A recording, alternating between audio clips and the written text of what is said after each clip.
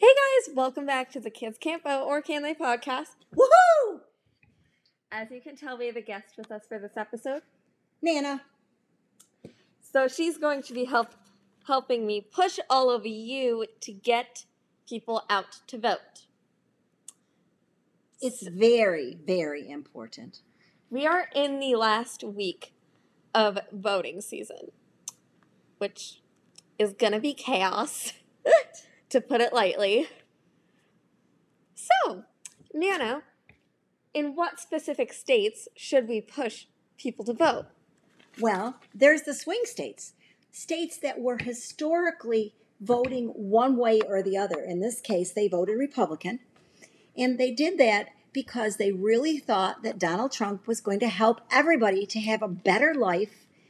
These past 4 years have unfortunately proven that that's not the case. Our economy is a disaster. The world looks at us like we're a bunch of liars and cheaters because he's told so many untruths. He's ruined our alliances with people because he's chosen Putin over our own security specialists. He did not take seriously the threat of COVID. He was told in January how very, very serious this was and how terrible it could be for our country. He decided to keep it to himself because he was afraid we'd panic. Of course, Americans don't panic. Americans make great choices once they understand what they're dealing with. But we lost a lot of time, and now we've lost thousands and thousands and thousands of lives, and it's going to get worse before it gets better. It's pretty clear that unless you want 4 more years of people who are very wealthy benefiting and everyone else doing very poorly, it's time for another change. So swing states are those that voted historically for one party or another, in this case the Republicans, and they are now looking as if, according to the polls, people have changed their minds and they're voting for the Democrats. And in order for the Electoral College to swing the right way, those states need to go blue. They need to go for Joe Biden and Kamala Harris. And Chelsea's going to tell you, who are the swing states? The swing states are Michigan, Wisconsin, Pennsylvania, North Carolina, Arizona, and Florida. You must know somebody in Florida. Everybody has a nana, a grandma, a grandpa, an aunt, somebody or a cool another. rich aunt. Somebody. Everybody has a relative in Florida. Some of those relatives might be pretty comfortable just staying home. After all, COVID's going on. Maybe they didn't get their register by mail early, or maybe they just don't feel motivated. They feel like their vote doesn't count. Every single vote counts. Yes, it definitely does. So if you're a kid who knows an adult who still hasn't voted yet, make sure that you get them out. So I was supposed to talk about the parties in a different episode, but we're going to talk about it now. So Nana, let's talk about the parties. Okay, let's talk about the parties. Let's talk about the Republican Party. I'm a registered Republican. I am not voting Republican this year. I haven't for a few years. Because the party that I believed in as the Republicans was the party of Lincoln. The party where we believed in goodness and truth and honesty. You know, Honest Abe, where you wouldn't tell a lie on purpose no matter what. And if for some reason something sounded like an untruth, you would fix it. That's what I believe in. I don't believe in lying and cheating because it makes you more money. I don't believe in the party the way it is now.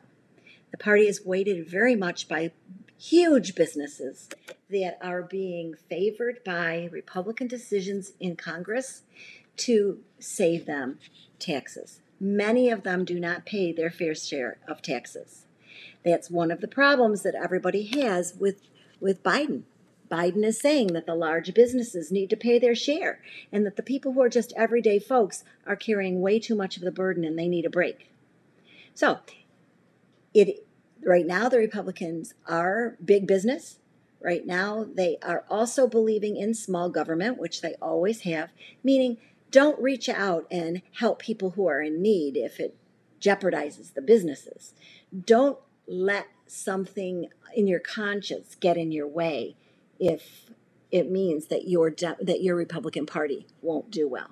So let's let Chelsea talk about the Democrats. The Democrats are very family-focused, family-oriented, if you will, very community-oriented, very compassionate-driven. So an example of a president who was compassionate-driven, if you will, was John F. Kennedy. Now, John F. Kennedy was tragically murdered. We're not going to discuss it. That's a whole nother episode. But I will say that that should not have happened. No, because his assassination was because he was favoring equality in America. Equality for African Americans specifically. Mm-hmm. And it was during the time when segregation was being put to bed, we thought, and when the KKK, the Ku Klux Klan, which was Republican, was being run out of town because they were committing all sorts of atrocities on black citizens of the United States.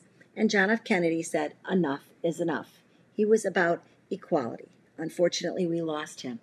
However, the Democrats right now are looking to better the lives of most normal families. Mm-hmm.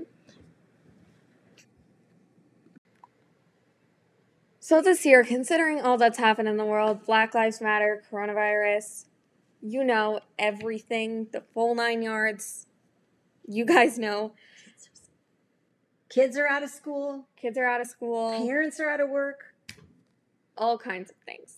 So is it any wonder that the most popular party right now seems to be the opposite of the president's party?